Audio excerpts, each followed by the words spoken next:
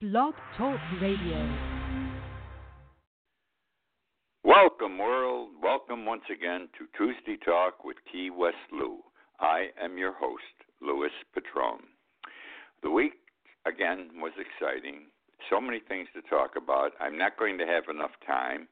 I hope to take us this evening to Charlottesville, the Moon, Washington, Key West, Texas, Russia, Whitefish, Montana, Navarre, Italy, and Paris. Let's see what we can do.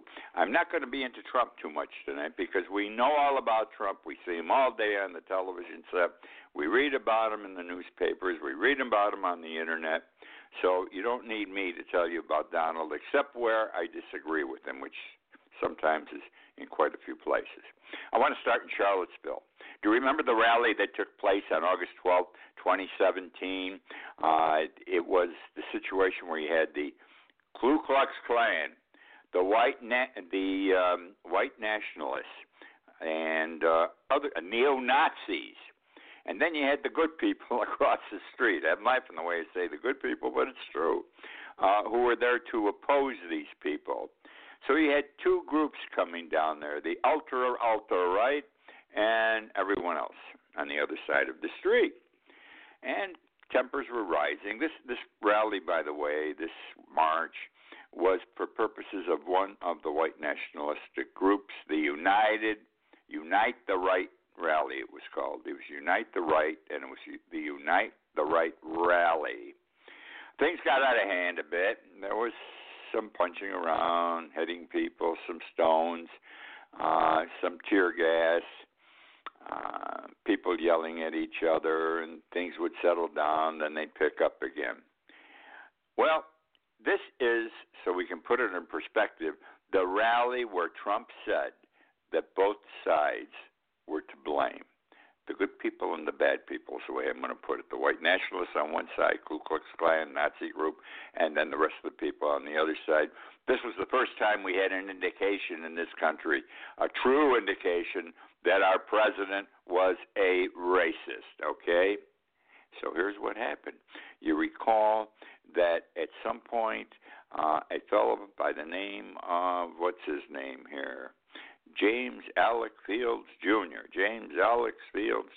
22 years old, was driving his car down the street towards he belonged, by the way, to the white nationalists, the white supremacists, drove his car towards the other group and stopped, backed up, and then hit that gas pedal and drove his car right into that crowd of people, killing another 22-year-old, Heather Heyer.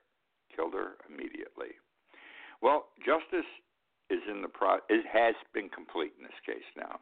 Here's what's been happening. He was charged with murder in state court and in federal court. He first appeared at a trial in December in state court. He was convicted, obviously, because they charged him with the death of Heather Heyer. And he was sentenced by the state court judge to life with no opportunity for parole. Pretty tough, going to die in jail. But he still had federal charges pending against him for terrorism, harassment, things like that. Terrorism was the big charge in federal court. Well, this came up in March, this past March. And no sense in him having another trial. He already blew it in state court. Even if he won in federal court, he's going away for life with no opportunity for parole. So he pled guilty to the terrorism, etc. charges in federal court. He was just sentenced this past week. What a sentence the federal judge gave him. He gave him life imprisonment plus 419 years. 419 years. All the crime, he was charged with multiple crimes in federal court because we have more laws in federal court applying to situations of this nature. So here's a guy who gets life in 419 years. He ain't ever going to see the outside of that jail, and that's justice. A 22-year-old girl is dead. Her family suffers. She had a boyfriend. He suffers. Her friends suffer. She'll never know the joys of life because he decided he wanted to hurt somebody that day. Moving on now. This is Apollo 11 week. Apollo 11 week. Apollo 11 was the first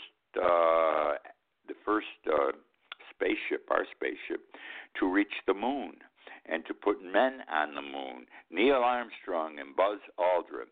This was a big deal, and it still would be a big deal. We've only sent 2 ships to the moon. There have been some other men on the moon whose names I can't recall. But can you imagine? In my lifetime, I have been impressed with 2 things. Man walking on the moon. When Neil Armstrong put his foot down, blew my mind. Inconceivable. Inconceivable. This was 1969. Even today, if it hadn't happened yet, inconceivable that we could fly to the moon and men would walk on the moon. And the other thing that blew my mind in my lifetime, I've seen a lot in 84 years, was the fall of the Berlin Wall. It was 1990 or 91. I never thought that wall was going to come down. It went up after World War II, and it didn't budge, and it separated East and West Germany. And it represented starkly the conflict between the United States and Soviet Russia. So when that thing came down, the people got upset, and they knocked it down. Very, very impressive. You have to understand, we lived in fear of war. As our children in school today are being trained what to do if someone has a gun within the school or on campus, they're taught how to, whatever they have to do. We were taught, our children were taught back in the 50s, 60s, and 70s what to do. They were to get on their hands and knees under their desk. Can you imagine? An atomic bomb, because that's what they were then, dropping in an area near your school. Now you say, well, why'd you worry about it? Well, I lived in Utica, New York, and 14 miles from us was a SAC air base. SAC, there are only 6 in the country. SAC is where the B-52s were stationed. They were the airplanes that would carry nuclear weapons to our enemy, probably Soviet Russia at the time. So if the Soviets wanted to hit us first, they're going to hit the SAC bases. Ours was only 14 miles away. Had to destroy my town completely. So we lived in fear of war back then. It's not like that today, even though I think war could happen easier today. We were in fear of war. Anyhow, so now they went on the moon, Neil Armstrong and Buzz Aldrin. It's a little after 11 o'clock. We're home in Utica, New York, my wife and I, in the family room, and we are watching. You know, we saw the ship land. We saw Neil Armstrong was getting ready to walk down the steps. I told my wife, I'm going to wake up the kids. They got to see this. This is history in the making. My children were 5 to 10 years old at the time, 4 of them. I rushed upstairs, woke them all up, said, follow me. They came downstairs. They sat on the floor in front of the TV set. They couldn't keep their eyes open. They're, again, only 5 to 10 years old, the 4 of them. And I explained to them very rapidly, this is history. You will never forget this. Man is walking on the moon, et cetera, et cetera. And I wanted them to always remember it. Sometimes during our family gatherings this day, one of them or me will bring up this episode of what Dad did the night that Neil Armstrong walked on the moon. Because, my friends, not one of them remember it. Not one of my children remember that great evening. And it was a great evening. It was a compliment to us. It was a compliment to what President Kennedy had started. Now, if we go to the moon again, if we go to Mars, it's going to be a long time before you see a human being taking a ship there. The word is, from what I understand, that it will be robots that will be our space explorers, not humans. There either will be no more Neil Armstrongs, or it will be a very long time before there is another Neil Armstrong. Which brings me now to President Carter. President Carter is a nice guy, Jimmy Carter. He came out of nowhere to become president. He was a peanut farmer in Georgia, I think, or Alabama. And he was governor down there. No one even knew him. He decided he wanted to run for president, and he won. He was only a one-term president. He probably was the worst president of our modern era. I've got to say that. Not that he was a bad guy. he didn't have good luck. Everything he did got screwed up someplace. It was like the black cloud was always following him. Anyhow, during his term, we had a tremendous oil crisis. We haven't had one since. The last time we had an oil crisis here, the gasoline cost more than $4 a gallon. Back then, it was probably in the late 1970s, there was no gasoline to put in the car. That was the problem. The tanks were empty. The pumps were empty. We didn't have enough heating fuel. It was disastrous, and we couldn't get it. The whole world was screwed up. I think Saudi Arabia and the Arab groups that were controlling oil at the time were doing this to raise the price, but we were taking a screwing big time. That's why he wasn't a good president. Everything bad happened on it during his presidency. Anyhow, Carter made a speech, big speech. It was announced, and this was on February 2nd, 1977. He was going to make a speech about the oil crisis tonight on television. We all watched. We all waited and watched. What was he going to tell us? Hopefully he would have some resolution to what was a terrible problem. I once waited in line in Pompano Beach, Florida for 3 hours to reach the pump. I was afraid there wasn't even going to be any more gas there when I got there to get some gasoline. And then you were limited, 5 gallons and so forth. And heating fuel, good luck. Don't abuse it. Don't use it too much. Well, here's what Carter had to say. He was going to solve our problem. And this contributed to his being thought of as a poor president. I hate to say it that way, but it's true. He says, turn the thermostat down to 60 degrees, day and night, 60 degrees, and wear a sweater. And while he was making the speech, he wore a sweater, no jacket. He had a tie on and shirt, but he had a cardigan button-up sweater on him. He says, you got to wear a sweater to keep warm, and you got to lower your thermostat so you don't burn as much fuel oil. Well, on February 2nd, 1977, that's the middle of winter in Utica, New York. I'm in the middle of New York State. I'm 240 miles north of New York City. It's cold. We had evenings 10, 20 degrees below zero. 0 and 10 and 20 above were warm, but you still froze your asses. I'm going to tell you right now, it was cold. And you want us to put the heat at 60 degrees? My God. It was ridiculous. So you can see how this poor guy, everything he did, he tried. It didn't work out right. He's the best president that we've ever had post-presidency. Since he has left the White House, he has done so much good in this world. He has done more than any other former president in his afterlife as a non-president. He has gone with building groups, I forget what they're called. He and his wife go all over the world building houses for poor people. When there are special elections in some foreign nations, foreign nation where there's a contest and somebody may cheat and so forth, he goes there and he monitors the election. This is all for nothing. This is the kind of guy he is. And I'll tell you this, too. He comes down here generally New Year's Eve, not to Key West itself. He comes into Key West, but Summerlin Key, which is 22 miles north of us here in Key West on US 1. Summerlin Key, he comes down there, he has a friend there, and he spends New Year's Eve with him every year on the open ocean. Good guy, wonderful guy, lousy president. Douche Bank. You've heard of Douche Bank in the last year or two. This supposedly, it hasn't been proven yet anyplace, supposedly is the bank that financed Trump after American banks wouldn't give him any more money because he put him into bankruptcy with the Atlantic City properties. And Douche Bank's headquarters is over there in Germany, and it's in Turkey. They're big over in Turkey and Germany. Now, what's the problem? Douche Bank is in trouble financially.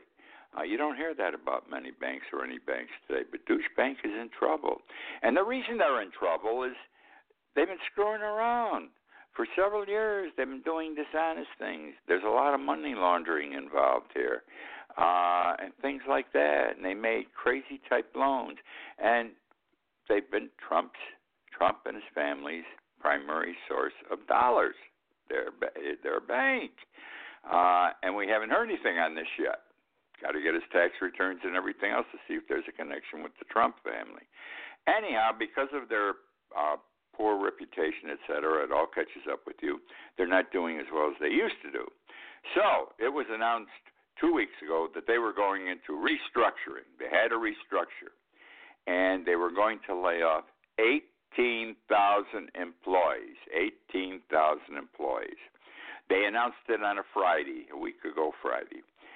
They announced it on a Friday morning and said we are already laying off some of our Asia employees. Monday morning, this is a week ago Monday morning, they were at the Deutsche Bank at 60 Wall Street, New York City. By 9:15, there were more people walking out of the bank than going in. It was reported in one of the newspapers that in the first half hour the bank was open, 5 people would walk out of the bank, contrasted with 1 person walking in, which means all or most of the 5 people walking out had been people that were laid off. Because when you're laid off, you're gone immediately in these type of situations. So that's the way that went. Now, I'll tell you how bad the shape is that they're in. Deutsche Bank says that even with the restructuring that they're doing, and they're taking drastic means to do it, 18,000 employees is a lot, and they're probably going to have more going down the tubes, it still will result in a projected net loss of $8.3 billion in 2020. In other words, they can't get rid of all their debt. Their restructuring is merely bringing their debt down to $8.3 billion, and it won't be down to that level till 2002. Okay, I want to talk about something that's very close to my heart, and if you lived in Key West, it would be very close to your heart, and if you don't live in Key West, have never visited here, come down some year for Hemingway Days, Ernest Hemingway Days. Ernest Hemingway lived here for 10, 11 years. He and Harry Truman spent a lot of time here. Tennessee Williams, it's their city. We're proud of these people, that they came and they stayed for a while. Anyhow, Hemingway Days is once a year, and it starts tomorrow, Wednesday, and it concludes Sunday. It's the 39th anniversary of Hemingway Days. Its headquarters at world-famous Sloppy Joe's. I mean, these names must excite you. And it's the same festival every year. I mean, they have a marathon, a 5 or 15K, I don't know. I don't run. They have all kinds of parties, dancing, band in the street. It's a wonderful event, daytime, nighttime, and it's a family-type event, too. And you get families down here. The 2 events that I like the most over these days are the Running of the Bulls and the Hemingway Look-alike Contest. The Running of the Bulls, remember, I forget which book it was that Hemingway wrote. He was over in Spain and he watched the Running of the Bulls. Well, it's become a tradition here. We have the Running of the Bulls. I don't know, we got 20, 30 bulls. They're not real bulls. They're big. They're made of plywood, cardboard. They're on wheels. They look like bulls, not real ones, but those are our bulls. And we also have Hemingways. Ernest Hemingway is here. We will have in excess of 150 Hemingways here.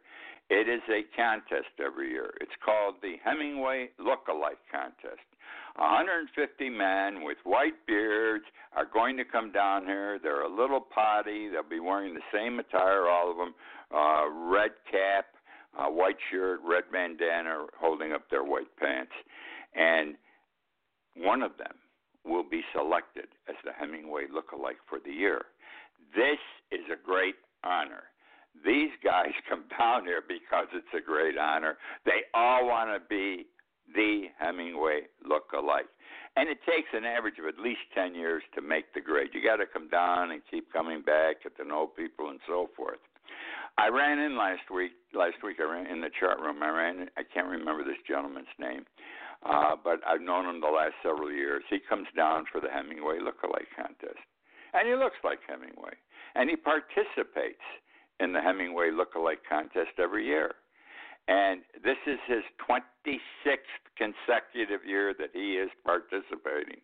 And he said, Lewis, this is the year. Sounded like Mel Fisher. This is the day. But that's the enthusiasm that goes with it. It's a wonderful event. It's exciting. That's all I can tell you. It is exciting. I have a very sad story to share with you. Maybe I don't understand what goes on in this world sometimes, but this is strange, and this is a little bit heavy. I'm going to be talking to you now about a Texas court, a 6-year-old boy, and a mother and father who are going through a divorce proceeding. The mother and father obviously don't get along. They have a son, 6 years old. Jeff's his name. The mother says Jeff is transsexual. And even though he is body-wise a male, he has a penis, in reality he is a girl. So she has raised him as a girl. She dresses him like a girl. She sends him to school like a girl. No one in the school, including the school administration, knows he is a boy. No one knows a boy. She has kept this absolutely secret. She moved to another area, another town. And she says, I'm doing this because it's good for my son. I wonder if she's doing it to spite her husband. But anyhow, it's good for my son. This is where his mind is. This is what he should be, and this is what he will be. He will be a woman because that is what he is. Well, she's already got this thing planned out. He's 6 years old. He's in the first grade. She says that when he's 8 years old, she's going to have him castrated. You heard me. It's going to be a chemical castration. Still gets rid of the penis because this is going to be one of the steps to bringing him along so his body can be as his mind is, as she claims. I mean, eventually he'll probably have a sex operation, so they'll put female sex organs down there. But can you imagine, 8 years old, she's going to have him castrated. It appears the judge thinks this is a good idea. Her proof must be great that this kid is really female, not male. The judge has given custody of the child to the mother, and she continues to do what she has been doing. The father opposes the castration and this changing of his sex, as he puts it. He says he's a boy, he's a man, and he acts like a man. And what happens is when little Jeff is with his father, he is a boy. He acts like a boy. He's happy to be a boy. When he's with his mother, he's a girl. He's happy to be a girl. He tries to accommodate, from what I read, both parents by doing that. Anyhow, I just wanted to share this with you, and the court's inclined to go with the castration the article indicated. I don't know. To me, it's legalized child abuse at that age. Which now brings us to, I'm going to talk about Donald Trump. How's that? I finally reached Trump. Big day today for Donald. At about 7 o'clock tonight, the United States House of Representatives voted to condemn him. He was held in condemnation because he treated 4 young ladies, 4 new female congresspeople, as people of color. And they are people of color. But he insulted them. He said that they should go back from where they came. Now, this, we've got some, you can call them rebels, revolutionaries. They're just young people who got elected to the United States Congress, and they want to do something. They want to see our government change, not the way Trump is changing it, but in a better fashion. And, of course, they're opposed to just about everything Donald Trump does. Well, when Trump came on, all these things he's doing at the southern border, they're upset with. Some of them went down there. They saw how awful it was, and they came back, and they were yelling and screaming on TV, and properly so. And so they said Trump is a racist. They didn't say Trump was a racist. They indicated that he was doing evil. This racism didn't come up yet. Trump didn't hesitate. He immediately sent out a tweet, and he said, and he said this again the next morning at a press conference outside on the lawn at the White House, if these 4 women don't like this country, they should go back where they came from. Well, it just so happens 3 of them came from the United States.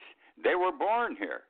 And the 4th was born in Somalia, but at 14 she became a naturalized citizen.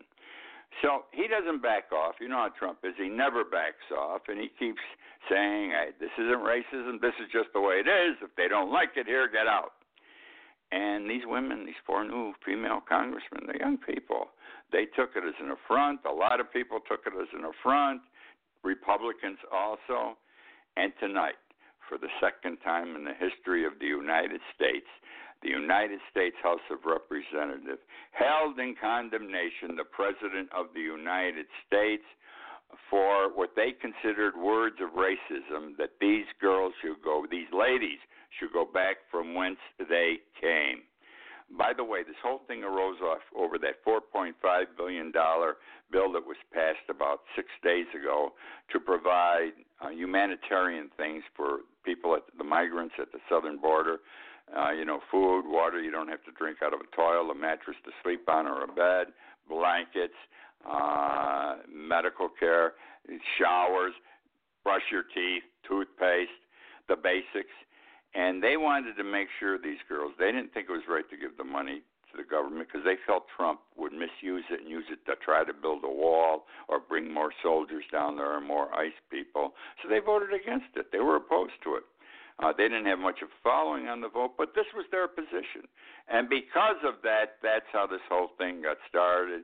And Donald threw a racist statement at them. We know Trump is a bigot. I say it unequivocally. And if you don't know it, something's wrong. Open your eyes, open your ears, hear what he says, see how he says it. The man has been a bigot from day one. So that's the story with these 4 ladies, and it works in opposition to Trump's position this time, because I think this vote of condemnation is going to affect some people. You say, well, what difference does it make? Well, you don't want bad marks on your report card.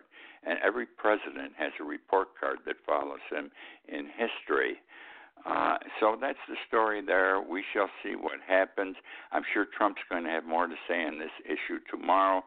I say I hope the Democrats as a group stand up more and more openly and bring the fight to Trump. It has to be done. Our country is at stake. The way we live is at stake. I'm not trying to be dramatic.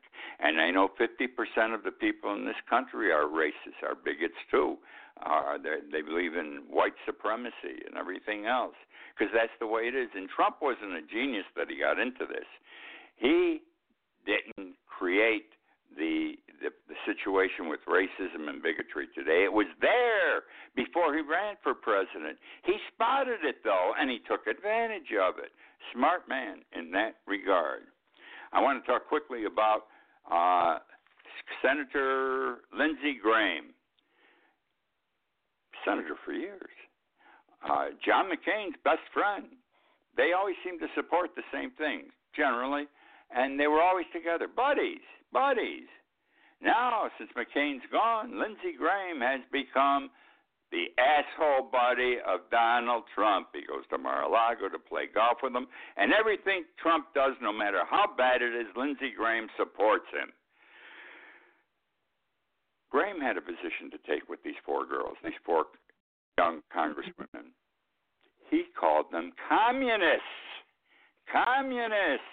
I haven't heard that term applied to anybody in this country since the late 1980s, early 1990s. He's out of his mind.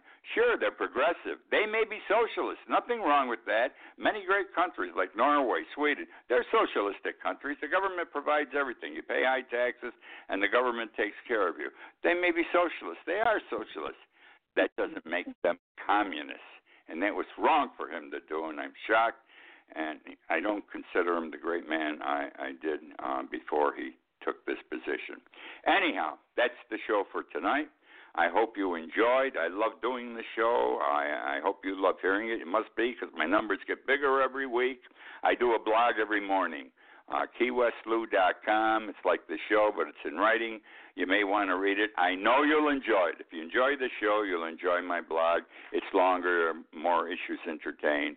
KeyWestLou.com. Give it a shot for no other reason than I think you will enjoy it. I have 60,000 subscribers. I started doing this 13 years ago, this blog. Never promoted it. I'm promoting it right now because it's so good I want people to read it. That's the story. My time is over. Good night. Talk with you next week.